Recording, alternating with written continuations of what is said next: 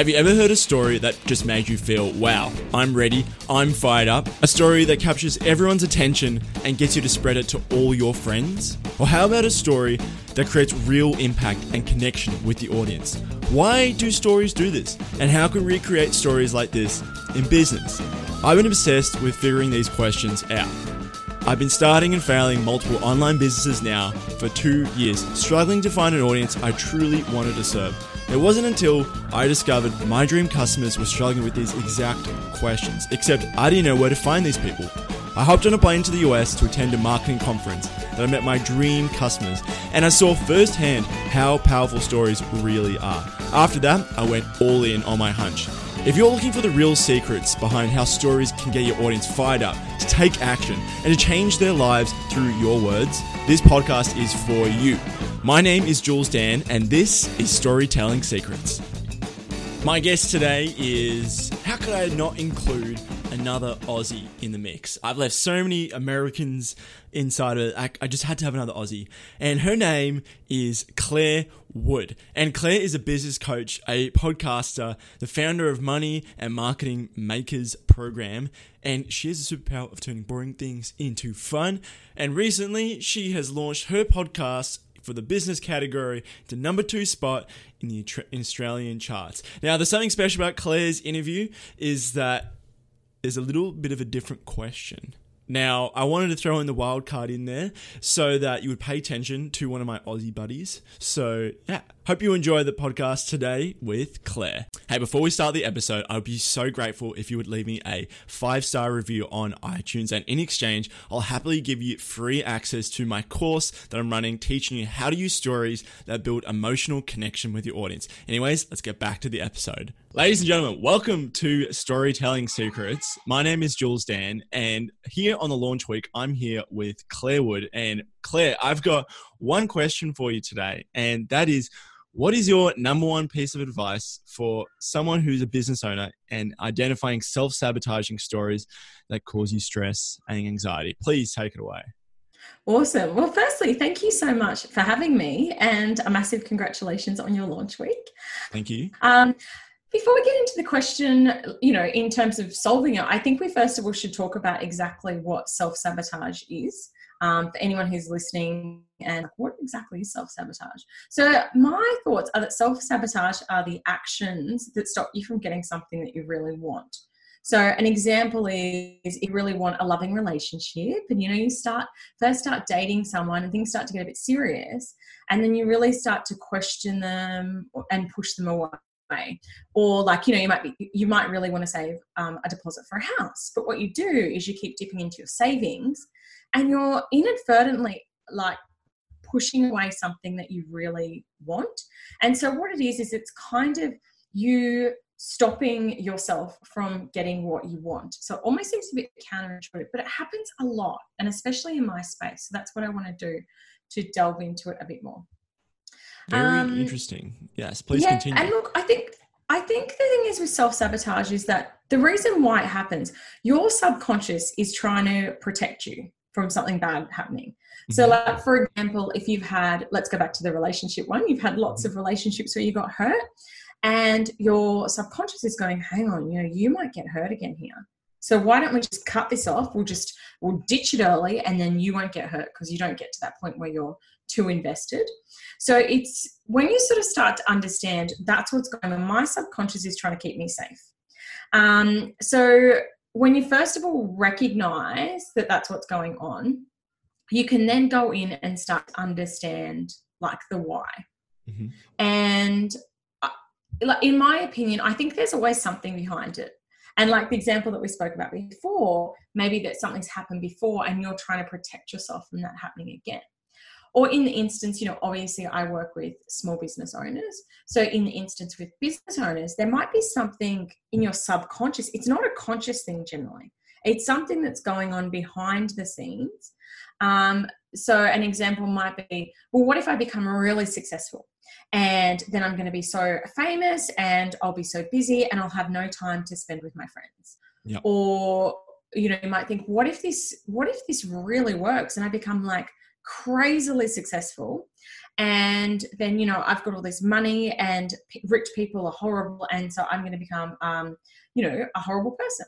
Mm-hmm. So I think that the step in trying to get rid of self-sabotage is get to the root cause of it.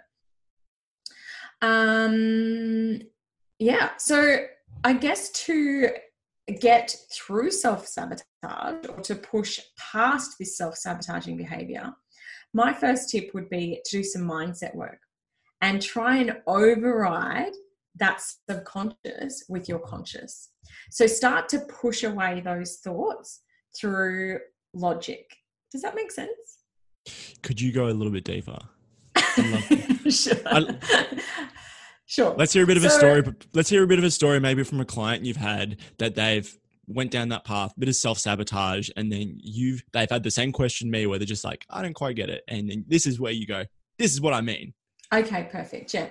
So if your subconscious is telling you something, what you need to do is override that subconscious. Mm-hmm. So like, for example, oh gosh, let me think of an example. So for example, someone's like going to go and launch something. They're going to go and launch a new podcast. That's a good example to use here. Yeah, and then they keep going, oh, I can't do it because my guest said no and this other person said no.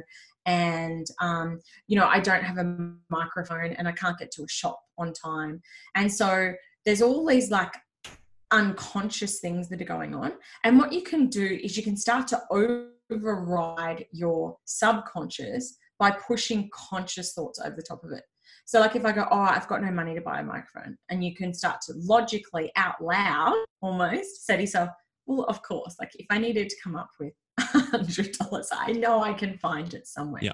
So I actually find saying things out loud really helps to override that underlying thing, because you're saying things from a real place of logic rather than this subconscious that's telling you subliminal messages that you don't really understand. Does that make a bit more sense now?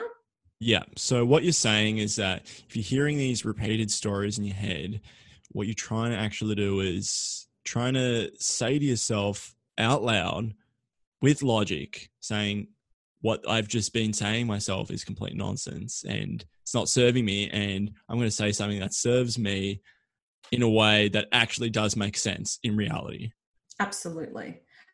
Absolutely. So picking some phrases that might, you know, if I need to come up with $100 to buy a microphone, of course I can go and get $100. I could borrow it off someone.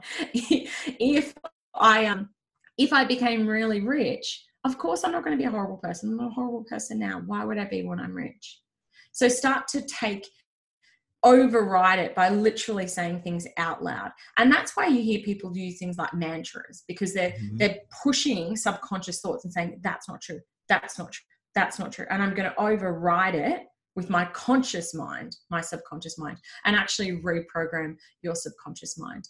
Something else I've done in this space that's super interesting is hypnosis, which is where you drop into your subconscious mind through kind of like a deep meditation.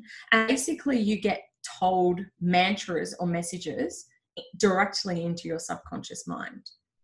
And that's really cool. That's another really great way that you can override, I guess, self-sabotaging behaviors. Okay, cool. And who or what recording would that be for my listeners if they're interested in finding that for themselves? Yeah, I actually used a company, a lady called Rock & Co, based in Sydney in Australia. And she works with clients right across the world. And basically she remotely hypnotizes you through your laptop and programs messages in around whatever it is that your subconscious is telling you.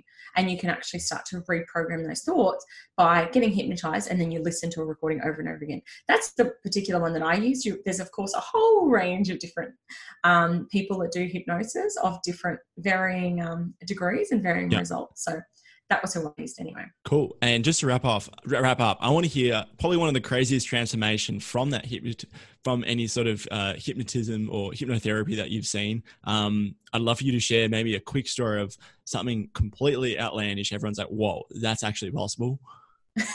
Well, this isn't actually hypnosis related, but I do want to share it as a journey that I've been on, because I have had a story my whole life that I've got a massive phobia of public speaking, right?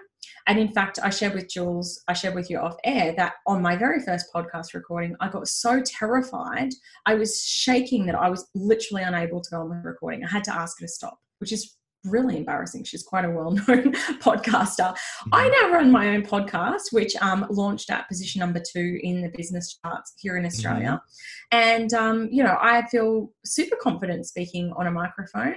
The other day I presented to a group in my program that I run and spoke to 24 people. And I had that moment that I was like, literally 1 year ago, 12 months ago, the thought of speaking on a podcast or the thought of speaking to that many people in a webinar type format would have terrified me.